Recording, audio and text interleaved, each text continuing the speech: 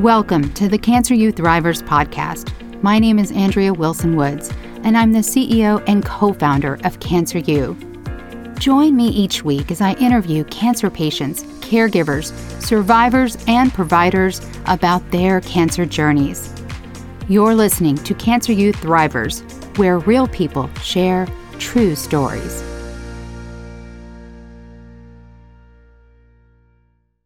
Bailey O'Brien is a cancer coach and cancer-free survivor of over 9 years who used complementary and alternative methods of healing when standard treatments did not stop her melanoma's progression. She is grateful to be alive and have the chance to share the hope that brought her here. Thank you for coming on, Bailey. Thank you so much for having me, Andrea. Yeah, I'm thrilled. So you have such a unique story. Will you take us back to the very beginning of your cancer journey? Thinking about what caused my cancer, I think stress played a big role. So I was diagnosed in my first semester of college, and I've always felt a bit more fearful of life and things. So for me, going away to college was a huge deal, and leaving the comforts of home was very difficult for me. So I went. Originally, I had thought I would go to a small school with like lots of green grass, and I ended up at a big school with tens of thousands of students in a city, and with people who were much more talented and smart than I was. So it was challenging, socially, academically, and athletically. Where did you come from and go to for school? I'm from New York State, about an hour north of the city. And I went to Boston University. Okay. And my option was either BU or community college. So, but fortunately I had the chance to go. I did not handle the stress very well, cried a lot. And I turned to the only comfort that I knew at the time, which was food, and gained a significant amount of weight, and felt socially kind of isolated, like I didn't fit in with anyone there. So, I got my diagnosis in December 2007. I went home for Christmas break or winter break, and my dad was there in the dining room, and he said, you need to sit down, and I think you know why. Because previously I had discovered a mole on my right temple here, and the doctors I had seen said, it's probably nothing. And then I saw a dermatologist in early December, and he removed the mole and sent it out to be biopsied. And it came back positive for melanoma. My parents wanted to wait until I was done with finals to tell me the news. So, that's when I went home and found out from my dad that it was cancerous. We didn't really have any family history of cancer, so I didn't even know what questions to ask. I didn't know what to think. I didn't know if I should be afraid, if I was going to need chemo or radiation or surgery, because it was just on my skin also. So I didn't know much about melanoma, skin cancer.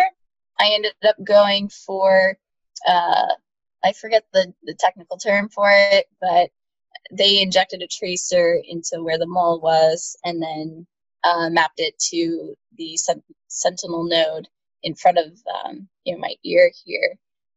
And so they biopsied that node. It came back positive. And in the same day, actually, I had a wide excision of the skin here, to see if the cancer had spread, or just to make sure that they got all of the cancer out of that area. Because the node in front of my ear tested positive, they did an exploratory surgery to remove 45 lymph nodes and remove the parotid gland. Fortunately, there was no cancer in the other lymph nodes.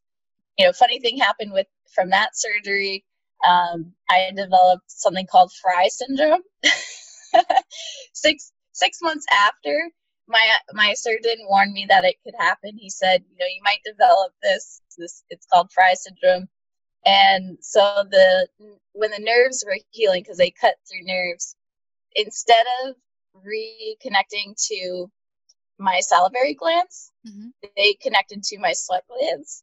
So from then on, For the last 13 years or so, every time that I eat, I sweat on my cheek and it turns red. Really? Yeah. Okay, that's crazy. Fry syndrome? Yeah. Wow, okay. So, that was a joke. My doctor was like, "You can put deodorant on it." I was like, "No, thank you. I'm not gonna put deodorant on my face." On my face.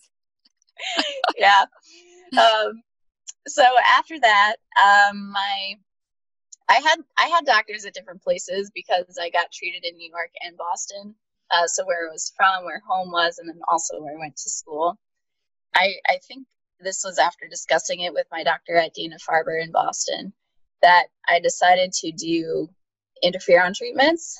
And, I could do either 1 month of the daily injections Monday through Friday, and then 1 year of booster shots every month, or I could just do the 1 month of intensive, treatment. And so I opted for the 1 month of treatments because there wasn't really clear evidence to show that the year of treatments would be more helpful. So I did that the spring semester of, that year. And were you back in school? I took the spring semester off for that, for the surgeries and then the treatments. So my other oncologist in New York said, "I don't think you're going to have a recurrence. You're young, you're healthy. So, you can go back to your normal life and we'll monitor you with scans." So that's what I was doing, PET scans every 6 months. At the end of my junior year in April, I had a CT scan and it showed an area of concern, kind of in my neck area. And my oncologist in Boston wanted me to follow up in, I believe, 4 months rather than 6 months. So I had another scan in August, right before I was going back for my senior year, and it showed an increase of uptake. So I had that biopsied. There was also a spot in my intestines that showed activity. The spot behind my jaw, that was positive for melanoma, and then the thing in my intestines was nothing, thank goodness. So I had surgery to remove the spot back here. This was in September, and after surgery, the surgeon said, "Well, I didn't see anything that looked like melanoma. There's a slight chance that I missed it or there was nothing there." So he repeated an MRI 10 days after the surgery, and it showed that it was still there. The earliest I could get surgery again was about a month later. And in the meantime, another cancerous spot grew behind my earlobe.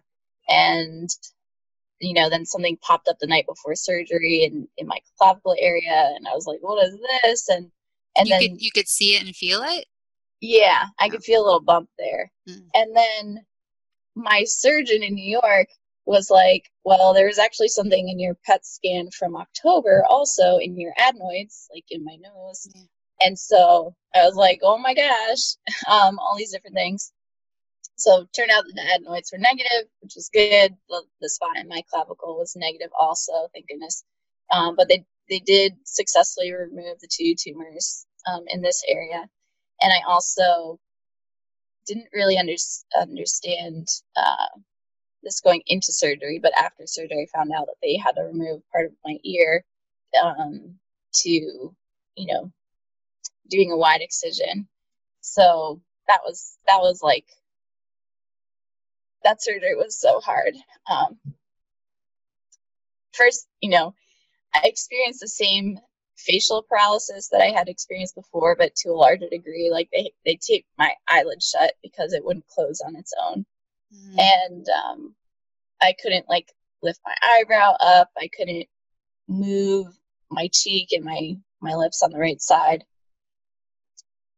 And I had a bunch of staples in my neck, and then I saw that I had gotten up to go to the bathroom, and then I washed my hands and looked up in the mirror, and I saw that part of my ear was missing, and I was like, "What the heck?"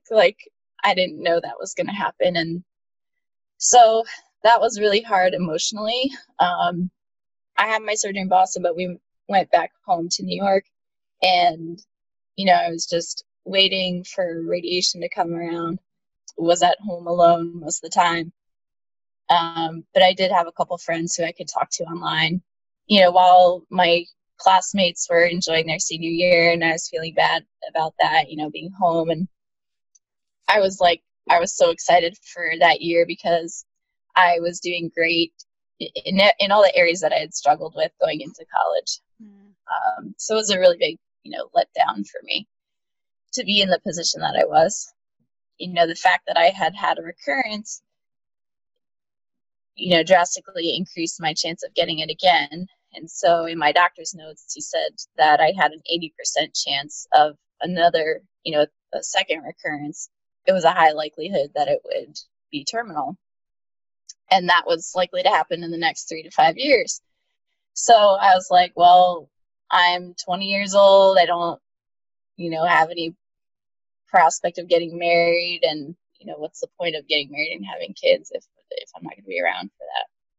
So I was kind of like, all right, let me just live, party, because that was the only thing that I really found much joy in at the time.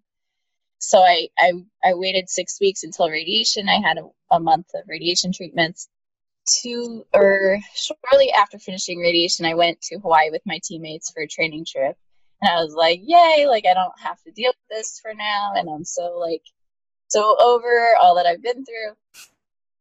And teammates for what? Just to fill us in. Oh, yeah, swimming and diving. Wow. That's amazing. In college.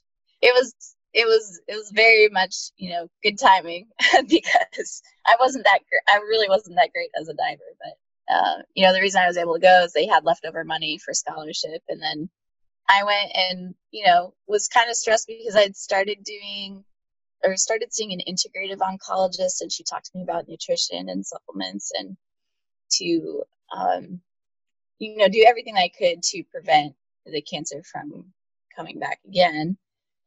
And so I felt isolated in that way, that my teammates didn't understand what I was going through, on the inside. And I had to wait until everyone else was done cooking their food to cook my food. And it was different. And the store nearby didn't have organic food. And so I was really struggling with all of that. And I soon discovered a little lump under my chin while I was there. Oh. And I was like, every lump and bump you have to look into when you have cancer or experience with it. And so I asked my friends if they had that because it was really small and I didn't know if that was usually there or not, but nobody had it. So I called my mom and she talked to my oncologist who said, yeah, we need to check it out, but it's not urgent. You can, I was thousands of miles away and, taking a long trip, 13-hour flight back home would be a lot. So I stayed there a few more days, came back, had the spot biopsied, and it was melanoma. Is melanoma usually this aggressive? Well, the timeline of coming back after 2 years, after having stage 3 is common. I don't think any of my doctors expected it to happen that quickly, to have a recurrence. That's a good question. I don't know how common that is, but I don't think it is common. And by that point, before I even got the biopsy, I was so distraught over, I'm going through all this, and I just feel like I'm in a whack-a-mole game where it's every time I get up, I get beaten down again and again. My oncologist said, she was encouraging. She was a new doctor in New York, and she said, you're going to make it for my retirement party. You're going to be here for that. She recommended that I take PABA, which is a B vitamin, because she found in her lab that melanoma cells had died after someone accidentally added PABA to the petri dish with the melanoma cells in them. And she also recommended Temodar, which is a chemo pill. So that regimen is 5 days of pills, 1 pill a day, and then wait 3 weeks and get a scan to see, how it goes. My mom and my sister had come to tell me, the extent of the disease, because I went to see her and then I went back to college to start the first day of the spring semester. the day after I found out the cancer was back, I had a moment of hopelessness because it was, there weren't the immunotherapies that we have today. It was basically a death sentence. And my mom didn't share this with me, but my doctor had told her that I had 7 months to live without treatment, or 14 months if I did, whatever was available. And I remember looking out the window. I had a beautiful view of the Boston skyline and thinking about what my options were. I thought, who are the brightest minds in cancer? And I had the privilege to go see a lot of them, like in Boston and New York, and they didn't have any hope for me, at least not hope for long-term remission. And so I thought, well, I could do nothing. And I thought, well, no, that's not going to help because the cancer is already progressing. And then I thought, well, maybe I could do something different than what my doctors are suggesting. And I thought, well, there's nothing there because I would have heard about it. So I had, this moment of hopelessness. I thought, I'm going to die and this is horrible. But my mom had a friend who had been researching for alternative treatments for another, incurable disease. And she had found survivors and found out about this supplement, which contains redox signaling molecules which help with detoxification and cellular repair. And, people who had miraculous stories of healing with it. And previously my mom kind of filtered a lot of information from her friend so that not too much got to me that would drive me crazy. And so my mom wasn't open to it previously when I had stage 3, but then with stage 4 and no options, she was like, okay, whatever, we just need to save my daughter's life. So she told me about it. She had a bottle with her. I started drinking it right away, and it tasted horrible. It tasted like pool water. But I thought, maybe this has helped people, so maybe it could help me too. And I did start taking PABA, the B vitamin that my other oncologist suggested for me. And I held off on the Temodar for a while because, my doctor didn't mention anything about side effects, but I become aware that, there was potential for side effects. And my mom's friend said, well, if you take this, you could become infertile later on, or, and not be able to have kids later in life. And so I didn't want that, like if I was going to beat the cancer. I knew my cancer was very aggressive and I didn't want to take too long before doing anything really, that's very powerful to try to reverse what was going on. So I did do the Temodar. I did 5 pills over 5 days, and we had started researching alternative options. My mom came across a treatment called Coley's toxins, which is a mixed bacterial vaccine that contains 2 different types of bacteria, heat-killed bacteria. So the toxins from the bacteria are in the fluid for the injections, and it stimulates an immune response. And it was actually a mainstream treatment in the United States in the late 1800s, early 1900s. And the head bone cancer surgeon at Memorial Hospital, which is now Sloan Kettering, he had discovered it / invented it. So he had a patient who was very young, and she was the girlfriend of one of the Rockefellers. Oh, okay. Yeah, and so she had bone cancer. He operated on her, removed her arm or part of her arm, and unfortunately and sadly, her cancer, rapidly progressed, and she died from it. And he was very distraught over that, and he was voraciously read, all the literature he could find about what people had done to heal from bone cancer. And he found this one guy's record who had gotten an infection, and I don't remember if it was post-surgery or how it came about, but his cancer regressed after the infection. And he actually because the patient was German. So he went to the German part of town, as the story goes, and he found this guy and saw that he was a real person. He started actually purposefully injecting people with this bacterium it causes an erysipelas infection. And I can't remember which bacterium it is, but over time he changed the formulation, and other doctors actually started using it and had success. They all had pretty good deal of success with it, with patients experienced regression and remission. But then when chemo and radiation were becoming popular in, I think, the 1920s or so, Coley's toxins kind of fell by the wayside. And so unfortunately, it's not an approved treatment in the United States. It has to go through FDA approval as a drug. And it's highly unattractive to fund because it can't be patented. And there's actually a book called The Reinvention of Coley's Toxins by Don McAdam, who was a manufacturer of it. So this is what it's. So if it's not approved here, can you tell people how you got access to it? Yeah.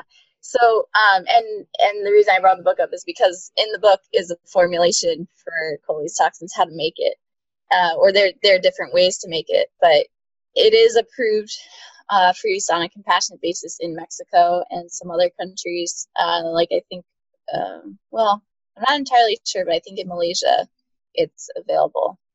Because Coley's toxins was available at a hospital in Mexico, as well as the Gerson therapy, which actually there is a peer-reviewed article in a journal from 1995 about the Gerson therapy and melanoma success. And it was much more successful compared to the other survival rates with standard treatments. So the Gerson therapy had a 39% 5-year survival rate in stage 4 melanoma. Historically, with the Coley's toxins, based on a pool of almost 900 people with cancer, and I forget how many people with melanoma, I think it was in the 30s range. 60% of those who had inoperable melanoma survived 5 years with Coley's toxins, and then 70% of those who had operable melanoma survived 5 years. I was studying nutrition in college, and the theory behind the Gerson therapy is that cancer is a result of nutrient deficiency and a burden of toxicity. And so the diet is very strict. It's very focused on vegetables and fruits and juicing. So the regimen that I was pursuing was 13 fresh juices per day, oatmeal for breakfast, a soup called Hippocrates soup for lunch and dinner, and then like fruit, nuts, and seeds for snacks as needed. That's a lot of juice. It is a lot of juice. Like I can't even imagine drinking that amount of juice, like ever. So let me ask you this, because I want to make it clear for people. Yes. You did the chemo for a period of time, the pill, right? You decided to pursue this therapy. I'm assuming insurance did not cover this. Correct. It didn't cover. So how did you and your family pay for this? Yeah. We were very blessed. My team raised money for me at our championship meet. So everyone, like, from different schools donated money, and my sister's friends, her 3 closest friends at the time, they put on a fundraiser for me. So that raised a lot of money, and that covered just about everything. That's amazing. Yeah. So that we were, incredibly blessed by that. Wow. So how long were you in Mexico? I was there for 3 weeks, and I actually saw shrinkage of the cancer before I got there. So I started the supplements basically the day I got the diagnosis. It was mid-January. Then 2 weeks passed before I took the Temodar pills. And then a week after that, I had measurable shrinkage of the cancer under my chin.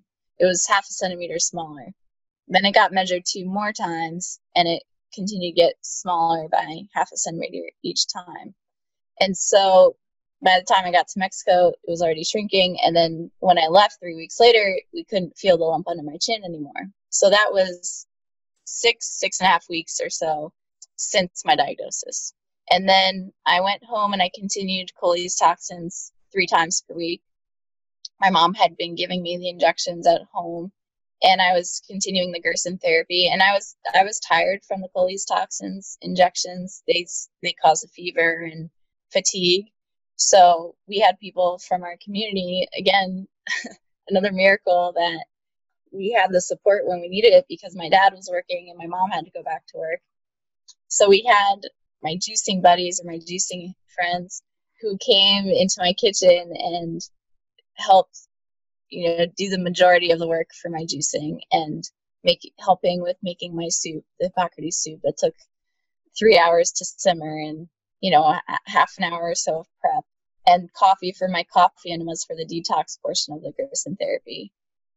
So that was a huge relief. And I went also in Mexico, I had done a few high-dose vitamin C infusions, multivitamin infusions, Laetrile, which is also known as vitamin B17, and I had an autologous vaccine made for my own blood. They took 8 vials of my blood and then cultured it to produce more white blood cells.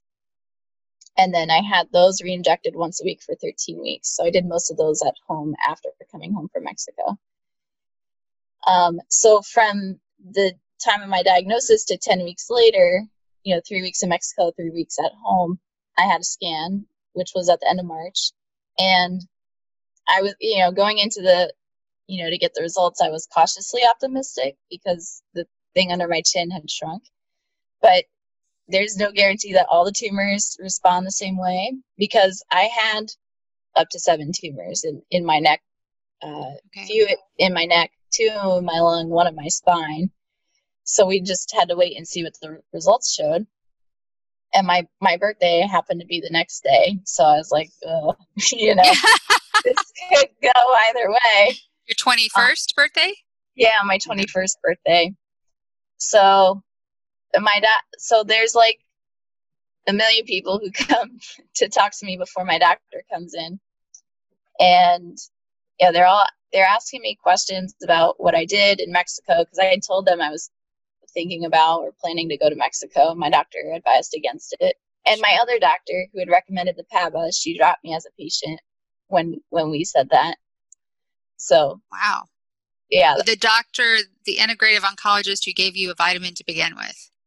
I'm sorry. There's so many doctors that it's hard to follow, but the one she was not integrative. She was conventional, but she had recommended the B vitamin, which killed the melanoma cells in her lab. So the one who, recommended the vitamin. Oh, yeah. Sorry. I was thinking, dropped you as a patient. Right. I love hearing this story. One, because it gives people hope, of course, but I pursued this for my sister, and my story, and I feel like, of course, there are going to be quacks out there, but I feel like people were very honest with me. And when I pursued this for my sister, and I lived in Los Angeles, so going to Mexico was a 2.5 hour, 3 hour drive, depending on traffic. So the actual getting there wasn't going to be hard. It was raising the money was going to be challenging, but every doctor I spoke to in Mexico said it wouldn't work for my sister. They were incredibly honest. And I don't know if it was because she was stage 4 and it was already in her lungs, or just, I think based on the emails and the communication we had, it was the type of cancer she had. Mm-hmm. And they said it would not kill her cancer. It would not, they said all it would do was maybe give her a little more time, but they didn't think they could help. And I feel like if they were charlatans, they would have just taken my money anyway. Mm-hmm. But they didn't do that. So tell me, what did your doctor say when he came in day before your birthday? He came in and asked me questions again, and he was actually taking notes, which I found weird because, he never did that. And he was not really saying anything, actually. He, did the physical exam, and then he walked over to the sink and washed his hands, and then, dried them and turned around, leaned up against the counter, and, you know, it was like this. And I was like, what is going on here? Like, I'm dying to know the results. Right. And he says, PET scans aren't the best tool to monitor melanoma anymore. You know, then why did you order it for me? Yeah. But it would appear from your scan that you have no sign of active disease. And for me, I didn't know what that meant. I was like, wait, does that mean I have inactive disease, or like, what, clear it up for me? So, you know, basically he said that there was no sign of cancer on the scan, and I didn't need his services anymore. Wow.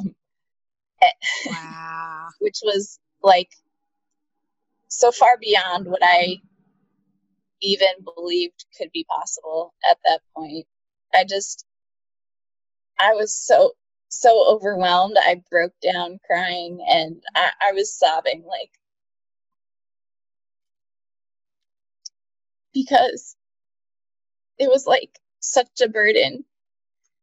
So many things, like my history and having all these different occurrences of cancer, and not knowing when it was going to be over, and, you know, thinking maybe it never would be.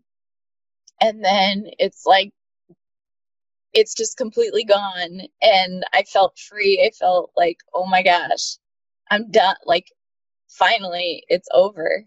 And I knew that I would have to continue with my regimen with the cholecystoxins and the diet, and, you know, being actively fighting cancer, because there's always a chance it could come back. But it was just incredible. I mean, along the way, after the stage 4 diagnosis, some friends had encouraged me to pray and asked me what I believed about God, and I said, I don't know. Like, I never really thought a whole lot about it. One guy who had come to BU as a motivational speaker right after I got my diagnosis, it was so beautifully timed and so inspiring, and he was so gracious to call me. He said, I believe you're going to make it. And I was like, oh my gosh, thank you, because nobody else does. And he said, pray for a miracle. He asked me what I believe. I said, I don't know. He said, you know, you're right. It's hard. It can be hard to trust in God when so many difficult things happen, which was one thing that I brought up with him. But he said, I believe you're going to make it, and just pray for a miracle over and over again. So I said, God, if you're there, please give me a miracle. And that's what I did. And then I got the miracle. I knew you could do everything right and not get well. So there was that gap. And I got it. So that was just incredible for me. How did your mom react? Was she there with you? Yeah, she was there. I don't really remember. I think I remember going to the bathroom and sobbing, because I was like, I can't, you know, put my doctor through this, you know. And I didn't want people to think that as we walked out of the hospital, I didn't want people to think that I was crying because of something terrible. I was just trying not to draw attention to myself. But I remember calling my dad and calling my coach and letting him know the great news. And yeah, I mean, I know they were all very, very happy, and it changed my life, and I got a second chance, and I knew that so many people don't get that chance. I knew I didn't deserve it, you know, over anyone. So it really put me on a path to pursue my purpose and really try to honor those who didn't get the chance to live, and live my best life. So that's, you know, what got me to where I am now, and through lots more prayer as well, and taking steps of faith. Thank you so much for sharing. What is the one thing you wish you'd known at the very beginning of your cancer journey? Like that moment when your father told you had cancer? Yeah. I mean, if I could go back and do things differently, like based on what I know now, I would I would research more. I would have an open mind to things, give everything a chance in my own research of things, holistic and alternative methods. I'm not against any kind of treatment, whether conventional or alternative, as long as there's some evidence behind it, whether it's a study or someone's personal testimony, or honest people who have stories of others, doing as much research as I could, because I don't think that I needed to suffer as much as I did with what I did later on. I don't know how all the treatments work together. I can't differentiate, what did what in my body. Like, I don't regret anything that I did, because I have my health now, and I can share with people that these are my experiences, and what you could maybe expect with doing this or that. Not that my story is going to be everybody's story, but I was studying nutrition in college, and I was had used nutrition as like, okay, if I get diabetes, I know what I need to do. I need to not do this or that. But I really didn't think that I really didn't understand the power of nutrition at the time. And neither did any of my classmates, I think. And so after my experience with stage 4 cancer, doing the alternative methods and doing like a really rigorous diet regimen, I believe so much more in the medicinal aspect of nutrition.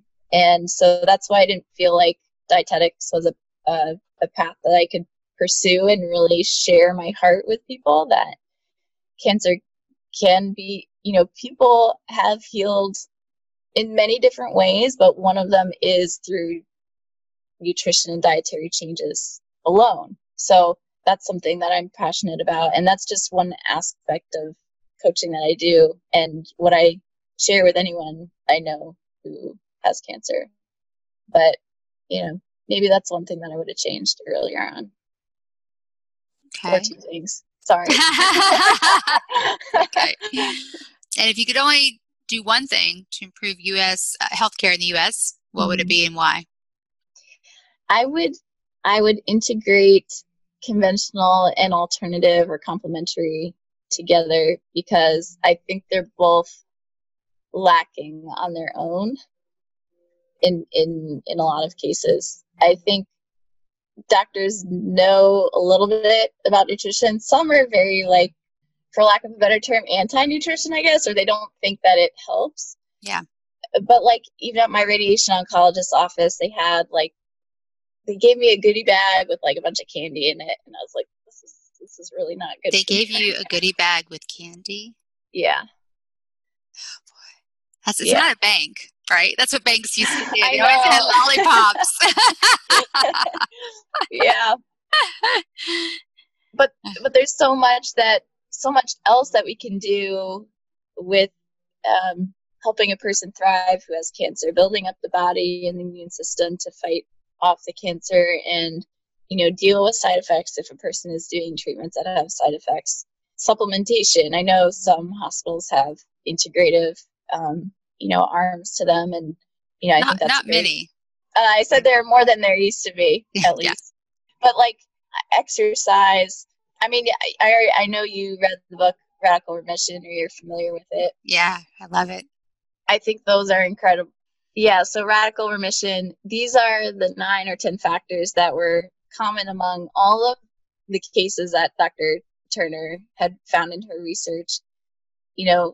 Interviewing over 100 people, reviewing over 1,000 cases, and now over 1,500 with her latest book, Radical Hope.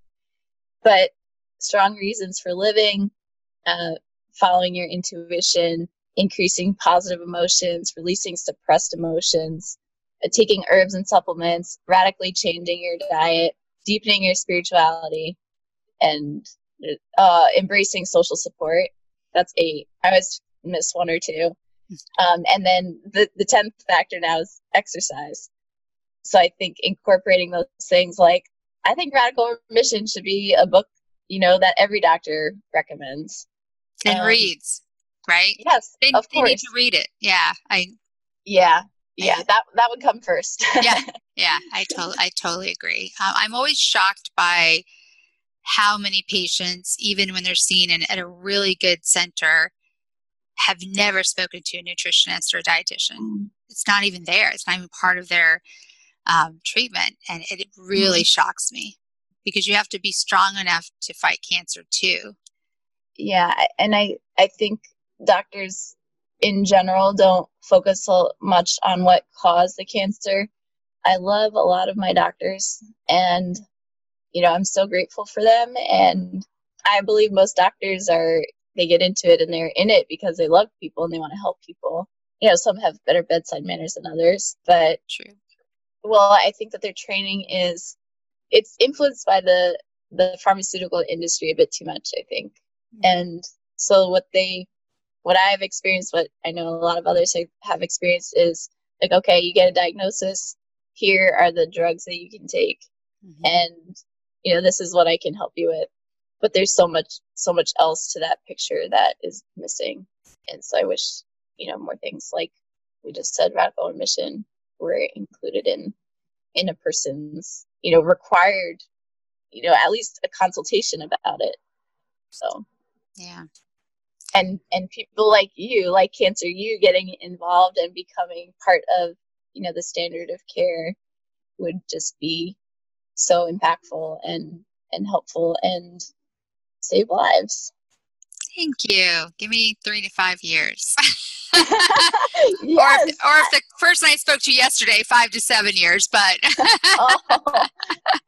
yeah, I'll be praying that it happens. Thank you. Okay. Are you ready for the Thriver rapid fire questions? Sure. Yes. Okay. All right. Beach, desert, or mountains? Oof. Beach, because of the waves, not because of the sun. But the sun is nice too. Beach Boys, Beatles, or Rolling Stones? Beach Boys. What is one word that best describes you? Grace. Before you die, what is the last song you want to hear? Oh gosh. I know there's Amazing Grace. What's the last meal you want to eat? Ooh. That's good. My mind went to like fruit and berries. Who is the last person you want to see? Wow. Well, if I'm married by that time, hopefully, I guess my husband. Okay. And the last words that you will speak.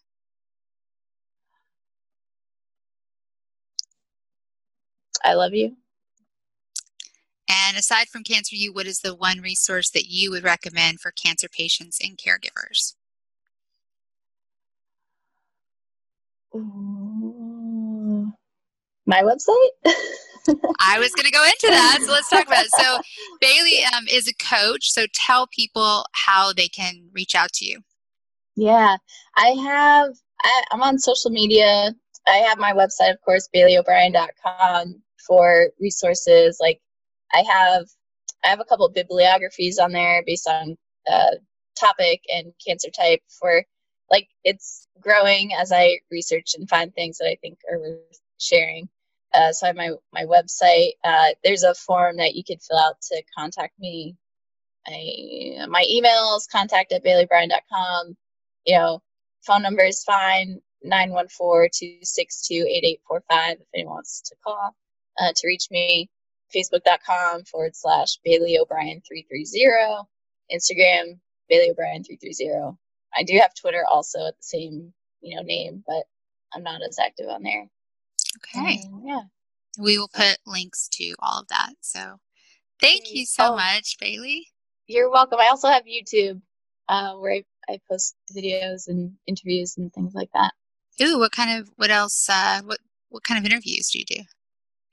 Lately I have been interviewing different practitioners or people involved in caring for the cancer community, like Gary Hildenbrand, who is a dear friend who was at the hospital in Mexico. When I went there, he's an epidemiologist, and he has really primarily dedicated his life to the Gerson therapy, and he's translated lots of Dr.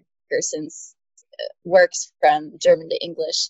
And so that was really fun, because he was basically treating me, and now I got to interview him and share, like, what I've learned from him, and he shared so much more to be able to share it with others. Great.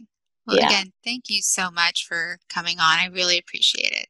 My pleasure. Thank you. It was an honor. And I wish everyone the best of luck in their cancer journey. Thank you for listening to the Cancer Youth Thrivers podcast. If you like our podcast, give us a 5-star rating and review, and tell your friends about us.